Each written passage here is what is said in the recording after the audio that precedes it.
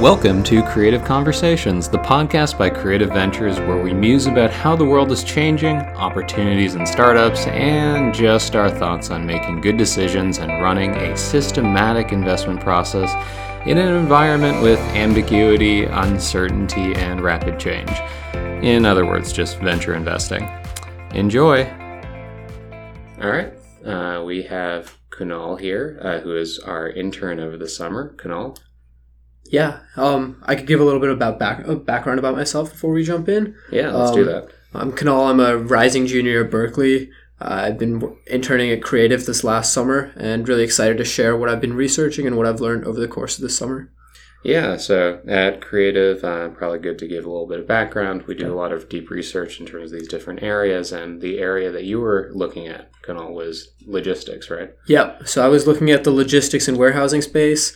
It's an area that's extremely interesting and particularly focused on the role that automation can play in basically taking out a lot of the work that's being done for reasons that we'll get into in terms of there's a lot of labor shortages, there's issues with efficiency, consumer expectations that are driving the need for automation and improved efficiency in this space. So it was really interesting to be doing this research.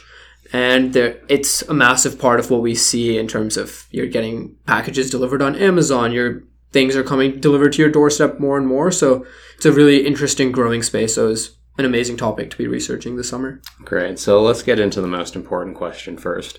How was your internship? It was amazing. I really got to learn a lot in terms of broadly about venture capital. I didn't know a ton going in. A lot of what I thought I knew was from what I'd seen in TV shows like Silicon Valley. Right. And I realized that early stage venture is a very different sort of beast. I mean, unlike later in the game when firms are a lot more competitive, I think like there's a real sense of like collaboration amongst people to work and get to know founders. So that was really interesting just from broadly understanding venture capital. And then also I had a lot of opportunities to interact with and meet with founders, talk to people, conduct phone calls. And that was a really interesting process. And then on the third side of things was getting into deeply understanding the area of logistics and warehousing from the way that Creative tries to understand problems and topic areas that we might be interested in investing in, which is taking a very deep approach, looking at what are the main like secular drivers that are actually causing this to be a problem that people should be trying to address. Great. And I should have you write our marketing documents for recruiting here or just transcribe that word for word there. So very well said. So yeah, let's jump right into it since I think we got a lot to cover here. For sure, yeah. Can you describe a bit about the research that you did over the summer? I think you already started jumping into it a bit, but I'll let you sort of start from the top to frame it out. Sure, yeah. So the logistics and warehousing space is extremely interesting for a couple of reasons. It's a very complicated process. The process of getting things from point A to point B might seem pretty simple, but there's actually a lot going on behind the scenes. So a lot of the research was focused on unpacking what are the intermediary steps that are required in getting whether it be like giant concrete cargo freight or whether it be like your Amazon package delivered to your house, and trying to understand what intermediary steps are required. So like you have freight forwarding, you have drayage, you have delivering a package to the actual warehouse, and then what goes on within the warehouse. So a lot of the focus was actually particularly inside of warehouses and fulfillment centers and the way that e-commerce is having an impact on the fulfillment centers. So maybe we could start by looking at kind of the broader trends and then go from there. Or I think it's a complicated topic, and the main focus was really looking at automation and the impact that automation could have on the warehousing and logistics supply and the supply chain as a whole.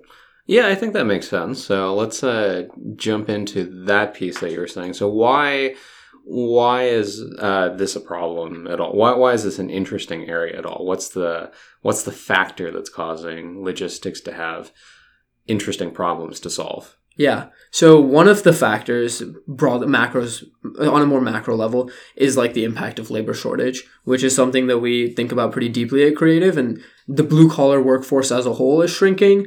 The trucking and within that, one of the subsets that's being pretty significantly affected is like trucking. We're seeing a lot of issues with trucking.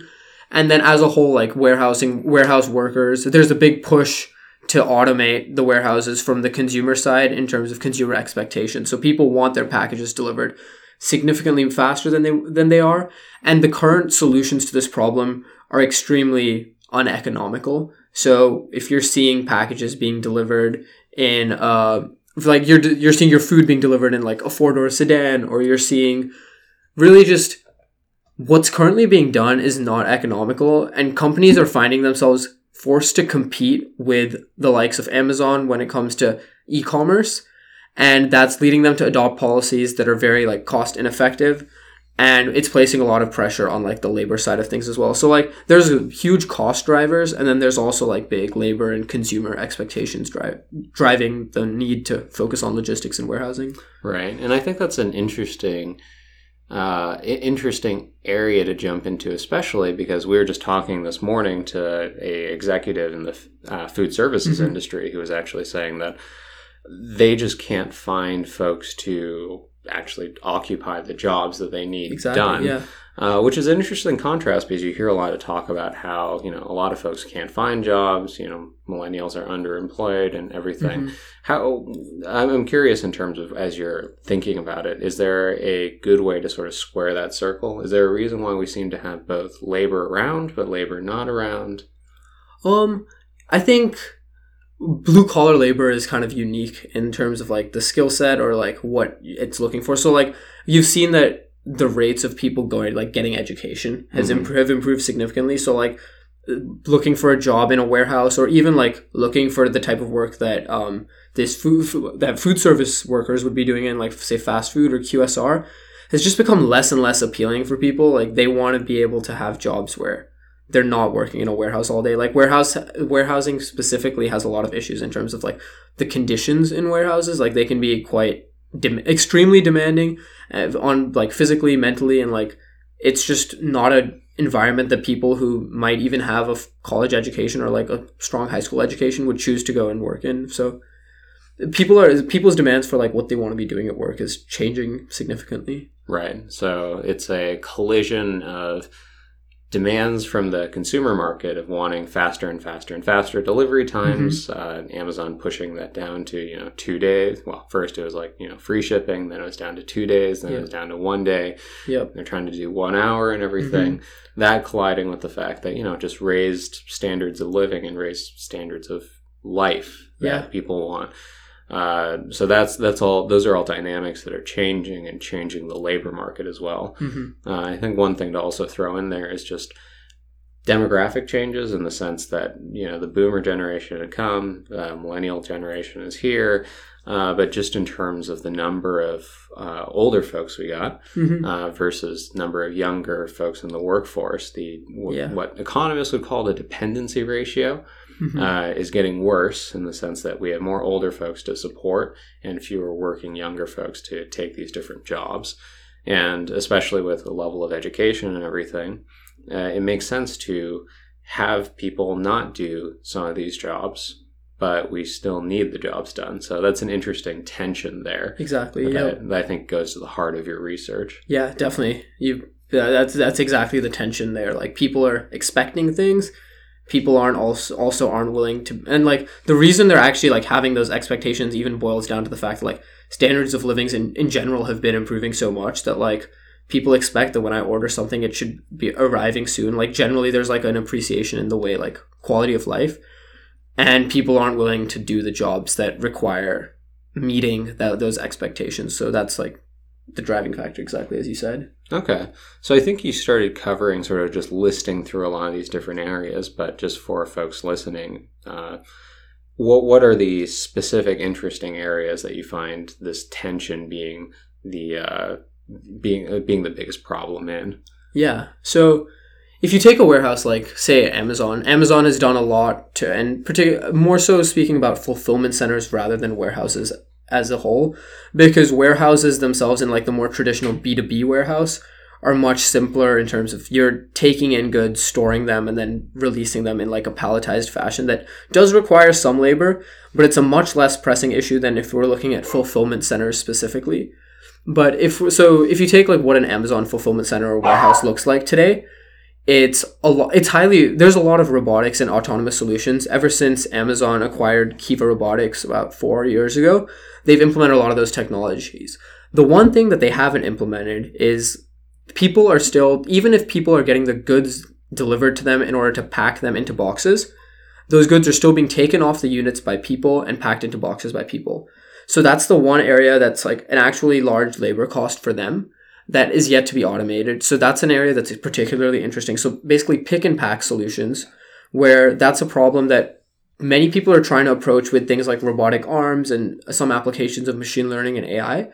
But it's a problem that is really unsolved right now in terms of how we can address it. And there's a huge opportunity to address it, even if because it would drastically reduce the number of workers you'd need in a warehouse. Right. So I think we get now why, it's just hard to get some of these workers. But if just some of our listeners are hearing this and saying, what's so hard about picking up and putting down a package, right? Yeah. Shouldn't a robot be able to figure out how to do that? Yeah, you would imagine so. But so when you look at a warehouse, part of the reason why Amazon is so great is that you can order pretty much anything off Amazon, which means that their warehouses have to be prepared to work with products that range from a toothbrush to you can get a go-kart delivered on Amazon. Even though a robot probably wouldn't be working with that scale, there's very, very high levels of variance, which create problems. So you have variance in terms of size, weight, value of products. How does working, is it fine for a robot to be picking a $1,000 laptop off a stock keeping unit, or should a robot only be able to work with products that say cost something less than that? So there's a lot of different factors that make it really complicated to actually address the issue of being able to have a robot or some sort of solution to pick items and place them into a package. Right. And I think just in terms of humans, it's hard to appreciate how much, complexity there is in even just picking up something, not squishing it and putting it down somewhere in a smooth fashion. And while AI has the ability to do all sorts of interesting things, especially in areas with lots of data, this is actually a pretty hard problem for something that isn't evolved to have all these motor skills to begin with. And it's not like we have much data on it either. So you might be able to data mine a set of data from Google to figure out when someone is searching for this, what are they more likely to buy or something like that. That's actually a difficult knowledge work or analyst kind of problem these days. The AI has a lot more AI and just machine learning, robotics has a lot more trouble just articulating things because where is your data set for that? And how do you actually come up with these complex set of sequential decision-making problems, I guess is the technical term for it, of picking something up and putting it down. And why not just swing it all around and break everything inside before putting it down? I still got from point A to point B. Isn't that okay? So it's a harder problem than most people expect. Okay, so that's great. So that's pick and place. Can you describe a bit more about why, in terms of these fulfillment centers, why is this, in terms of fulfillment centers, warehouses, there's a lot of terminology that I think you threw in there. Maybe describe what's the difference between a fulfillment center and a warehouse. Sure. So let's start with, I'll put it this way. A fulfillment center is a subset of a warehouse. And broadly speaking, the role of a warehouse is to take product in, typically arriving palletized and on trucks, store it. And in the traditional brick and mortar world that we once lived in, it would be then take that product and deliver it to another place where it would probably be stored in the back of a store. A fulfillment center is very different in that a fulfillment center takes product in the same way a traditional warehouse does, and then it organizes it into stock keeping units where basically all the toothbrushes of a particular brand will be kept together and stacked one on top of the other in order to maximize for space efficiency. And then when you place your order on Amazon and say, I want a toothbrush and I want XYZ to all arrive in my house tomorrow, which is what most people do, the fulfillment center actually goes out and literally fulfills that order. So basically goes out and finds the toothbrush, the chocolate bar, whatever you might have ordered, places it all together, and then packages it into a box. And then the big difference is the final destination of a warehouse is typically to the brick and mortar store where those items are going to be sold. A fulfillment center is the goods are then going to leave the warehouse and end up outside your doorstep. So that's a very different side of the problem. And I'd love to also talk more about what getting goods from a warehouse to the doorstep looks like in terms of the last mile and issues there. But there's a lot of nuance even in that fulfillment center process. One of the other areas that's important to consider is like truck loading and unloading. That's a huge challenge. And I think if pick and pack seems difficult, loading and unloading a truck is probably, unloading a truck isn't that hard, but loading a truck autonomously is really, really difficult. And there's a big opportunity there. Right. And why is that? So the reason why it's difficult, if you visualize like the trailer of a truck, so unloading a truck might not be that difficult. And there's solutions that work in that they basically take the items off, pull the items off towards the back of the truck, and then funnel them onto some sort of like conveyor belt, like almost like a vacuum is like what the solutions look like. And they work for goods that might be of low value. But if you were doing that with fragile products, it probably wouldn't work. But the reason why loading a truck is extremely difficult, especially in like the Amazon e-commerce world that we live in, a lot of the packages you're dealing with aren't palletized and they're all of different sizes and weights. So when you're trying to put the heaviest packages at the bottom of a truck and then being able to stack them all so that your least fragile, the most fragile packages are at the top, the lightest packages are prevented from being crushed, and then doing that in a way that you're basically ferrying in these goods and then sorting them out into where they need to be in a truck is a really complicated problem. And so a lot of this is being done with forklifts right now. It's being done like palletizing the goods at the location and then loading them on. But there's actually potential for a solution where it recognizes the weights of each of the packages and how best to structure them within the trailer. And doing it that way, there'd be massive opportunities. Because companies like FedEx is testing out a lot of these solutions. And another big challenge with the solutions that some of them are testing out is that they require retrofitted trucks as well. So like being able to work in the context of a loading bay that's already pretty tight in terms of geographic physical space that's there, and being able to work with like existing truck infrastructure is a really difficult problem. And another side of things is also, if you're doing it with forklifts and those kind of drivers, there's a lot of liabilities that companies need to consider. And even if you are loading or unloading a truck with forklifts, there's actually still humans that are helping guide the things actually onto the forklift. So I was watching, it took like this, I was seeing how Hitachi was unloading some of their trucks, and it was one forklift driver, but there was 4 people inside the truck kind of like finagling the things that are already there. So it is a complicated problem, and like there's a lot of labor that can be replaced there too. Okay, so I think we're starting to get a map of what this landscape looks like. So it starts, well, I mean, it probably starts from, manufacturing and shipping over to the U.S., say, if we're saying like China to U.S. Manufacturing lines. In the U.S., there are warehouses. Warehouses have stuff distributed to fulfillment centers. And in terms of fulfillment centers, then it gets into trucking in this case that I think you were talking about. And I think you had alluded to another step from there after trucking, which is some of the last mile stuff. So why don't you describe for our listeners, like what is this last mile thing? What's the problem with it?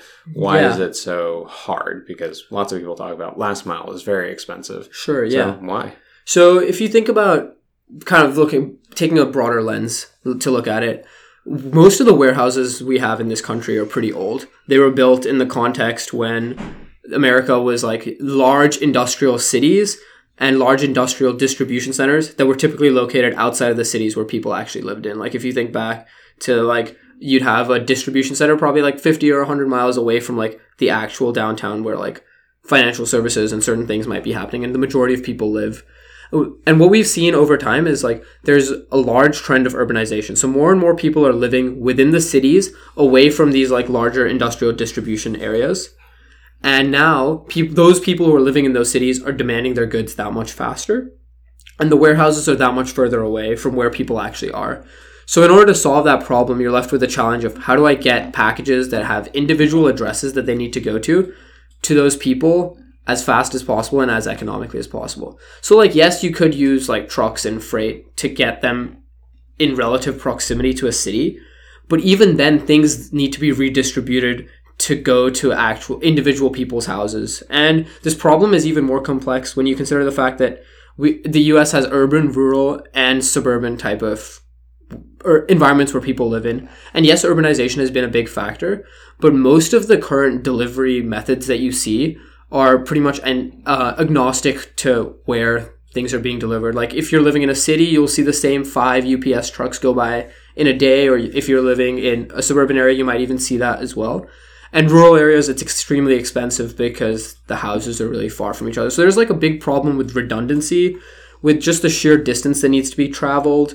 It's also, if you look at things like food delivery and other things where like the last mile is that much more expensive because you're transporting $20 worth of food in like a 4-door sedan that weighs a ton. So there's a lot of inefficiencies on that side of things too. But like the big factors are like the way the ecosystem was built was for a world that's very different to the world we live in today. Like that's why things like micro-fulfillment, which would be interesting to get into as well, are really interesting opportunities because you're bringing the warehouse to the city, which is where things need to be delivered. So like... So why don't you get in? So you said the world is very different, right? So obviously, like you were talking about some of these pieces, but when you're saying that the world is very different today and that creates different challenges, what specific part of this are you thinking of? So the biggest challenge is like the way warehouses are distributed relative to where like populations are distributed. Like historically speaking, like yes, a lot of new warehouses are being built as close to urban areas as economically possible. But as you know, like land is extremely expensive in those areas. Right. And these existing fulfillment centers actually take up a lot of space due to some of the inefficiencies they have. So there's actually a lot of room for robotic solutions to improve the efficiency of those existing spaces and really condense these spaces to the point where you could actually put them in cities. So yeah, one of the issues is the way warehouses are distributed.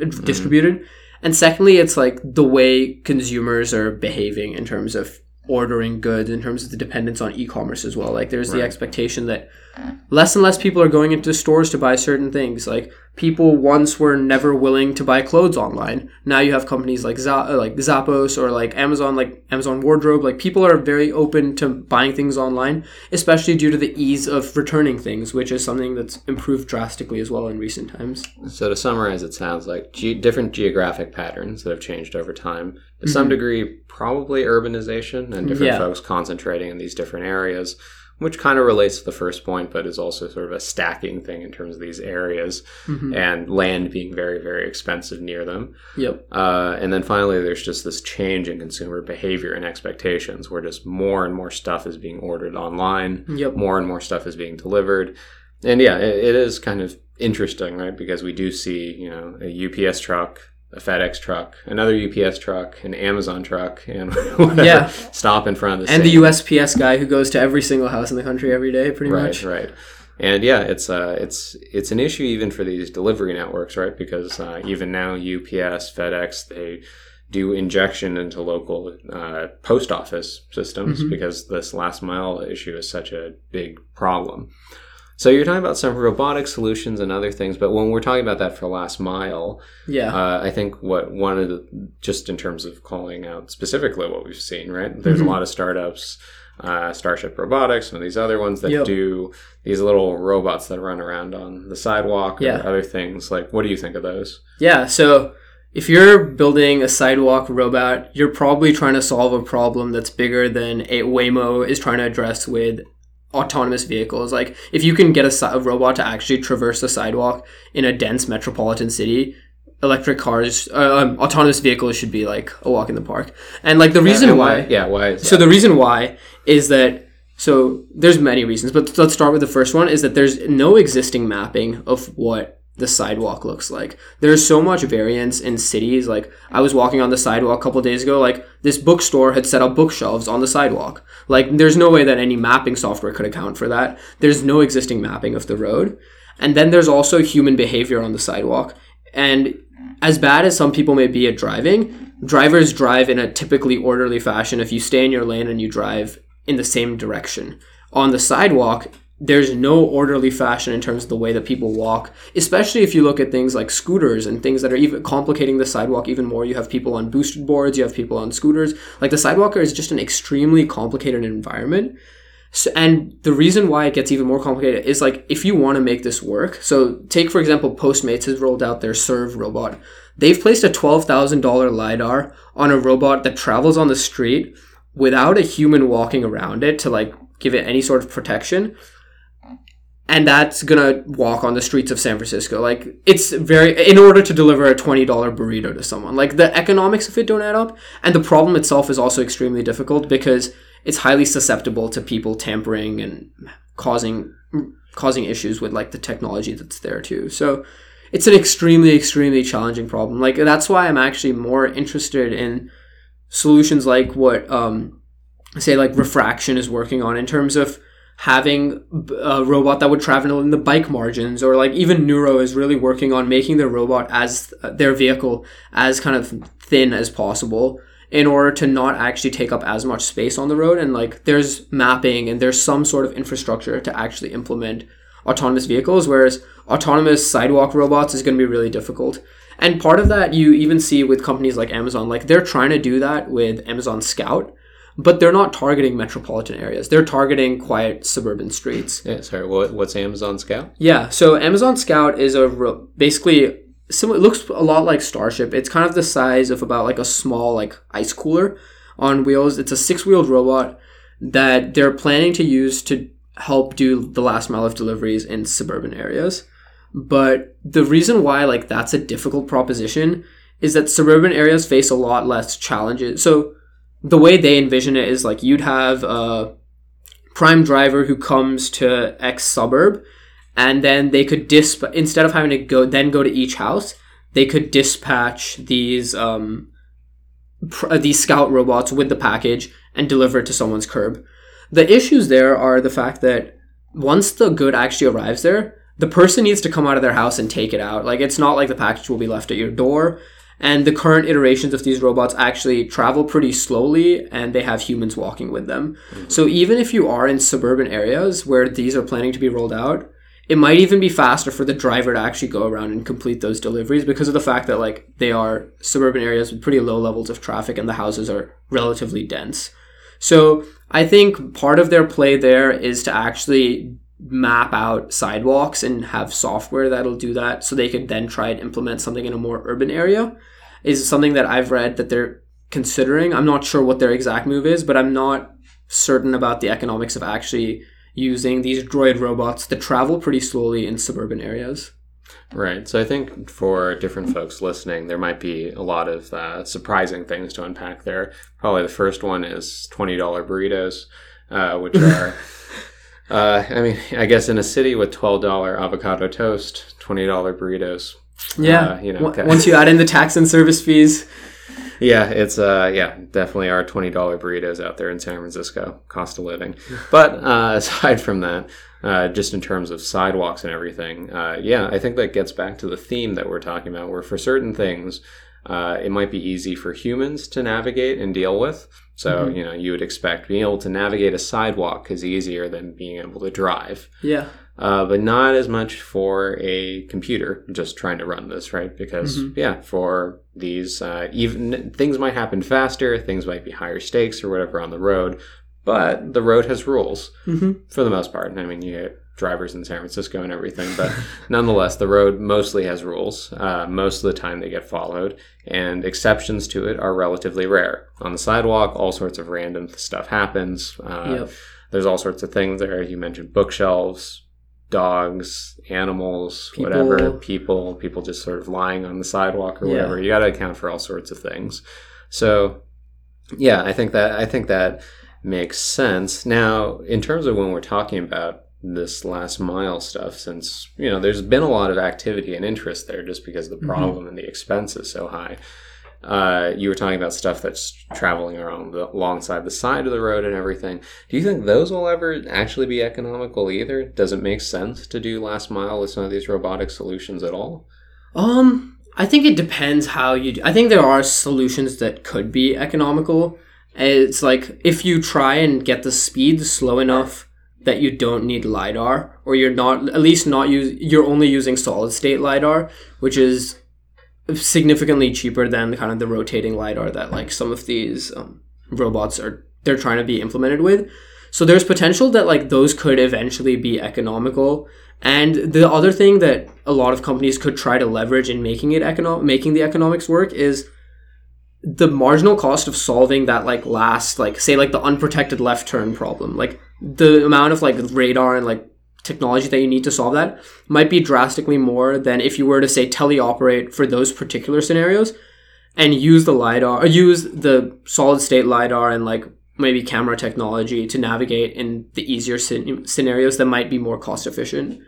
And there's also ways to lower the costs in terms of, I think there is potential for some of those to be economical, but the thing is those companies need to really be coming at it of like, we're going to make this cost efficient and not we're going to make this a robot that can drive on the sidewalk. Right. Is like, cause I think those are like two different problems that are being addressed. Yeah, and you just mentioned something that I think we've heard a lot more in pitches, very proudly thrown out there, which is humans in the loop. Mm-hmm. So for all of these different problems, from trucking to some of this last mile stuff, yeah, maybe even to pick and place, though perhaps less so. What do you think of humans in the loop? Is it going to be an intermediate solution? Is it going to be a final solution? Does it make sense at all versus just full autonomy? Because a lot of the problems that we're talking about right now, right, are issues for full autonomy, just in terms of these things driving around, operating them on their own without any humans. Yeah. So I think some of the early solutions that we're seeing are going to require humans as like intermediaries. And I think unless the cost of things like LiDAR decreases order of magnitude wise, humans are probably going to still be in the loop, at least in terms of these robots and like vehicle technologies.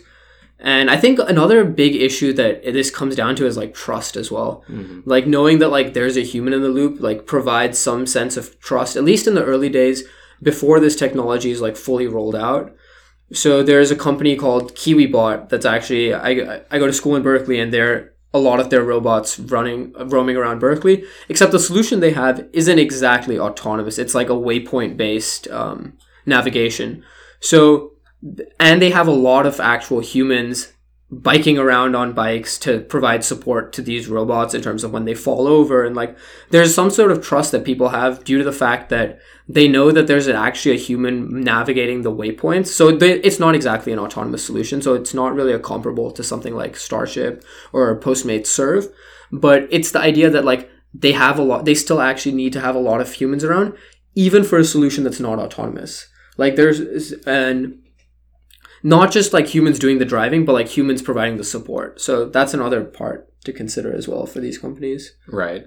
And I guess there's the liability issues as well, where it's easier to assign a person a liability or fault than it is to assign. What are you assigning exactly? The algorithm, the robot, the company sort of backing it, the company that owns it. Yeah. There's a lot of hairy issues there. There's a lot of ethical questions around there too. Right. So if we're to look at this landscape, right, you've laid out a lot of things. There's a lot to unpack here. So, you have all the way from the warehouse and fulfillment centers to these different trucking solutions and the issue in terms of loading and unloading there. Yep.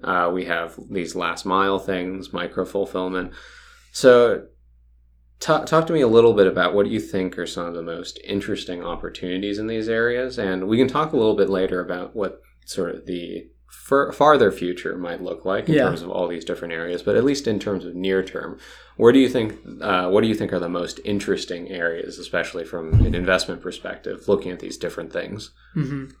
Yeah, so I think one of the areas that's actually really interesting is like the idea of micro fulfillment, because it solves the last mile problem to a very large extent by reducing the amount of distance that people have to travel during the last mile, because the last mile itself currently makes up not even the last mile between the warehouse to the person, but like the last mile between like the warehouse to like the FedEx distribution center that's relatively urban. And that last mile all makes up nearly 50% of the costs of getting a package to a person. So with micro fulfillment, you're able to actually leverage like the ideas of urbanization, the idea that people are wanting their products that much faster, and helping enable those technologies take place is a huge opportunity. I think like because of the fact that it reduces the downtime in terms of people getting their orders, so that these e-commerce solutions will actually be able to compete with brick and mortar on issues like grocery or pharmaceuticals. Like if you need a medicine, you will be able to order it and it'll arrive in the next hour. Like at that point, you're pretty much on par with brick and mortar stores. So help me visualize. So that makes sense. Yeah. Lots of costs, lots of opportunity, lots of pain here. Mm-hmm. Help me understand what micro-fulfillment actually looks like, though. Sure, right? yeah. Because it's just like if you're looking at it, trying to think about it, what is micro-fulfillment? Is just lots of small fulfillment centers? Like what is it going to look like? So one of the ways that I envision micro-fulfillment to be like is a real distribution of fulfillment centers within a large urban area. So take like a city of New York, like you could have like 2 or 3 distribution centers even on like just the island of Manhattan. And the idea there is you're taking less, New York might not necessarily be the best example, but you're taking space that stores are forced to keep. So like brick and mortar stores often tend to have like a small warehouse or like storage area in the back. And the idea behind micro-fulfillment is that you can use a lot of robotics technology, like very space-efficient ASRS, which is automated storage and retrieval systems, in order to be able to keep goods in a way that can be retrieved really quickly by robots and minimizing the amount of space you need for humans to actually, like, you won't need like an aisle that a human can walk through. You simply just need the space that the robots can actually carry this product through, or like the robots can be delivered through like a conveyor belt system within it.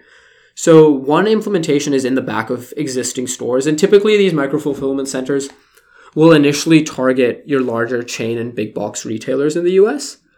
But there's another application where underutilized space, such as say underground parking garages or certain areas that may not necessarily be the most conducive for traditional warehouses in terms of they might not have the height requirements, they may not be able to have like certain temperature storage or certain factors that might be difficult to address with a traditional warehouse.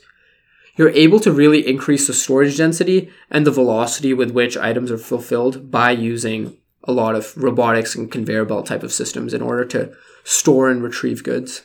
So this sounds like a little bit like the main issue is real estate and real estate costs, or just in terms of these micro-fulfillment systems, if the main technologies you're talking about are space-saving, right? Yeah. I mean, yeah, one of the costs is like the fact that you want items to where people live as fast as possible, and like warehousing space is expensive there. Right. So if we're thinking about this then, so startups that want to do because it sounds like something that say a Walmart, well, maybe not a Walmart for urban centers, but sure, CVS or someone like that, with existing chains, existing stores could implement. But I imagine one of the players that's most interested in doing this is one that doesn't have a lot of existing brick and mortar stores in a lot of these areas, and that's Amazon, right? Yeah. Yeah, they have Whole Foods now. They have some Amazon Go stores, some Amazon 4-star stores, but they definitely don't have the type of penetration that, say, CVS, Walgreens, etc. have. So who will be the ones to implement this solution, and will startups have any opportunities in these spaces? Yeah, so I envision the customer being more closer to like the Whole Foods, CVS, Target type of company. One of the biggest areas where micro-fulfillment has actually been targeted is the grocery market. So the issue with delivering groceries is that groceries are perishable. They can't be coming in from a warehouse that's an hour away from where they need to be. Right. And they sit in a UPS truck the entire day till it gets to your house. So more perishable goods that are in urgent need. So groceries are one example. Medicines are another. And the role for startups is the technology that they're able to provide to these centers. So like they may not be the ones acquiring the space. So CVS might still go and buy this space, but they're providing the full solution in terms of this is the storage system. This is the way your items, when you receive an order, will come to the front, placed in bags, and then sent to someone to deliver these items. So the role for startups is more of a technology type of building out the robotics in order to do really space-efficient ASRS. And one of the big companies that comes to mind, or startups that comes to mind, is Common Sense Robotics. They're based out of Israel, and they're actually have been piloting with the largest the largest pharmacy company in Israel. So there's been a demand for startups who are able to effectively do this, and I think it's an interesting area that you'll see more startups crop up in as like people want their products and being able to actually compete with brick and mortar. On the question of whether Amazon would do this type of stuff, I think Amazon very well could. And like in order to actually be able to compete with brick and mortar, if they can get down to a 1 hour delivery time from a 1 day delivery time, yeah, it's huge in terms of people will go away from using the products that they might have once gone to the store to buy. And I'd be even really interested in seeing how Amazon could leverage their acquisition of PillPack and doing something in the healthcare space to deliver medicines to people within the hour. Like that could be a really interesting area for them to explore. Right. And I think, so one of the pushbacks that I can imagine in terms of this vision that you're painting out, right, is that Amazon's part makes sense. They're doing well in e-commerce. But I mean, even just recently in terms of these different earning calls and different things that have been like just leaks that have been released in terms of internal discussions for Walmart. Walmart is considering whether or not it actually makes sense to compete in e-commerce versus Amazon. Yeah. At least the last time I went to Walgreens' website, they weren't the best. They didn't look like the best e-commerce site in the world. Yeah. So a lot of this vision like hinges on some of these existing brick and mortar stores wanting to compete with e-commerce. Yeah. Can they? Will they? Does that make any sense? Yeah. I think they'll be forced to after a certain point. Like they can pursue curbside pickup or ways that will make it easier for the customer to get what they want. But after a certain point, like people will turn to Amazon as their main provider for goods online. And that's a large enough market that these companies will miss out on a massive amount. So if like Amazon could deliver you your product in 1 hour, why would you go to Walmart to buy it? Right, which totally makes sense to me and is an argument, I think, on the side of, because I think recently Ben Thomas, Stratechery, like his stuff a lot, was mentioning, yeah, maybe Walmart should just not compete in e-commerce. Yeah. And I think one of my pushback points to that would be, yeah, I mean, you could try to sort of ride your business into the sunset. But one of the issues that you're going to encounter is I think that sunset's coming a lot faster than you might expect. So if, at least from a shareholder perspective, maybe the, present value discounted cash flows going forward, you might want to still preserve some of that business that you have. But I guess one of the things, just sort of thinking about it out loud here, right, is that, yeah, a lot of these competitors to Amazon and to these different e-commerce platforms just haven't done very well in trying to do that. I mean, they've tried to do curbside pickup, they've tried to do all these different things, and they just haven't pushed forward that much. Yeah, I think it's difficult. E-commerce is so like, and everyone knows that Amazon doesn't make money doing e-commerce as well, is like a big thing, right? Like they have AWS and they have ads, so that even when you see their earnings and their present value of discounted cash flows, things look pretty good. Right. Partly due to the fact that they aren't purely an e-commerce company. And so now if you take like a company like Walmart that has like, long term they've been pretty successful as a company, but now if they are starting to build out this e-commerce platform, yes, they're going to see a lot of losses in the short term, maybe medium term as well. Right. But for that like long-term preservation, it's hard to know where like investor sentiment will be in order to recognize that this next 2 years or something might be really difficult as an investor. So they're faced with a trade-off there because, yeah, at the end of the day, Amazon doesn't really make money from delivering you goods the way... they don't make money from that. Yeah. So, I mean, yeah, it definitely is interesting, but I suppose this vision still works even if the true future is owned only by Jeff Bezos in terms of going out there and it's Whole Foods, then maybe Amazon goes out and acquires CVS, or Amazon goes out and acquires these other other like brick and mortar retailers, and are able to build out these micro fulfillment centers, as you say. Yeah, I mean, Whole Foods itself is actually like a pretty well distributed.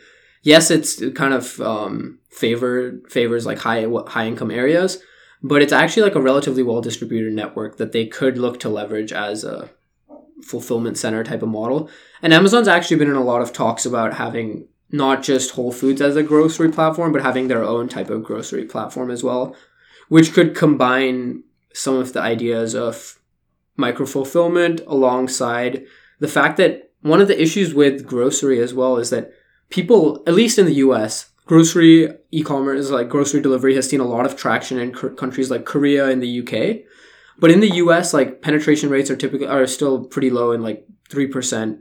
And people like to go to the store and like touch and smell the produce that they buy. And like that's actually like an issue for people in terms of ordering goods, which could curb the success of this down the line. So it'd be interesting to see what Amazon does with their own grocery platform as well. Right.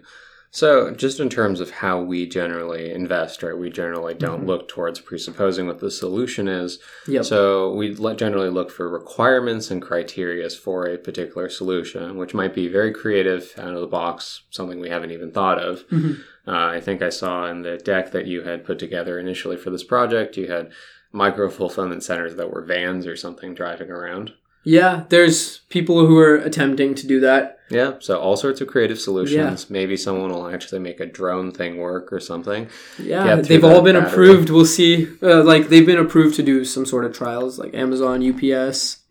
Yeah, so all sorts of battery to, you know, being able to stay in flight and have any sort of load issues. But nonetheless, we don't mind, we don't try to presuppose what the solutions are, but let's, so what are the criteria that you see for different technologies or different startups that will be attractive investments in this space? Sure. So I guess we can start with, say, like pick and pack solutions, right? Like Amazon has, and other companies may have put out these numbers, but Amazon's rumored that a typical pick and scanner, basically, which is what the person does, they pick the items, they scan it, and then place it in a box.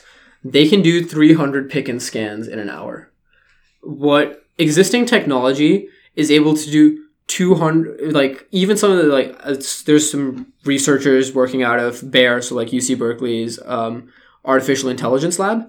They're able to do in the range of around 200 picks, and 300 picks and scans is actually pretty different from just picking 200 items.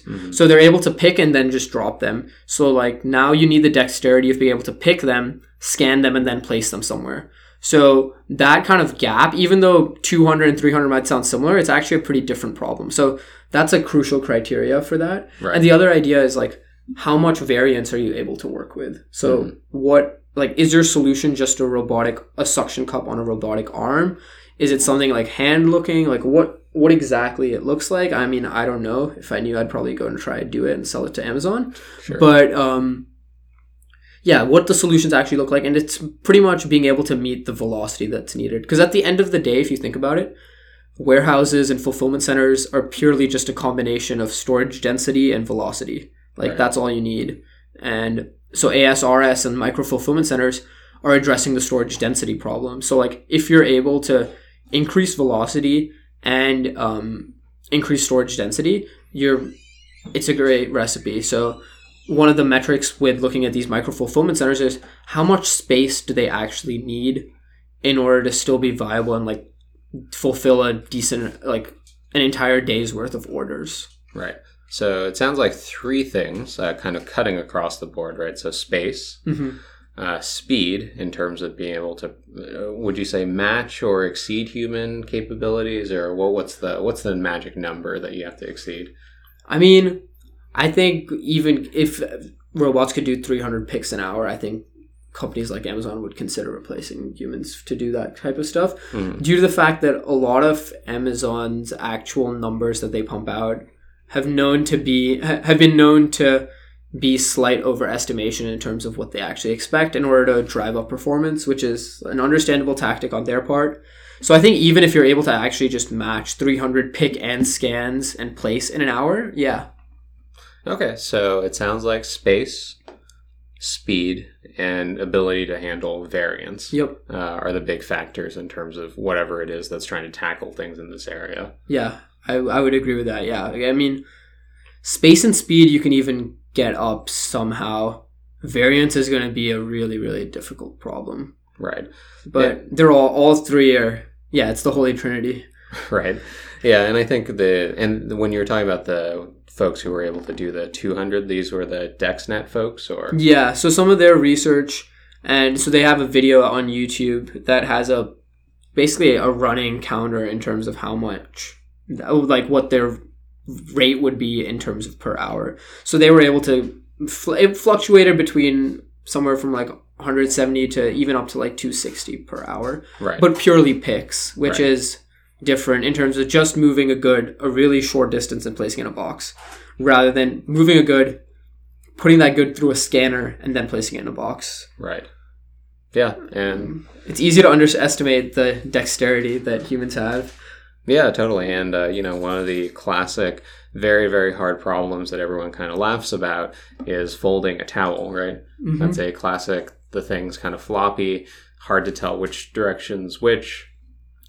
Actually, in terms of even certain cases, myself holding a towel, trying to hold it up and everything. But yeah, I mean, that's an extremely hard problem that a lot of engineering students like to put a lot of their time into trying to make a robot that kind of makes that work. And it's a lot harder than you'd expect. So Yep.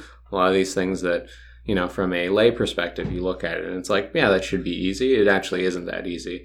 And and this is actually one of our broader conclusions in terms of the firm, right? We find that knowledge workers in many cases are actually far easier to replace than manual labor, because manual labor has a lot of these different aspects of dexterity that are just way harder to capture, versus a knowledge worker who sits in front of a computer all day. Yep.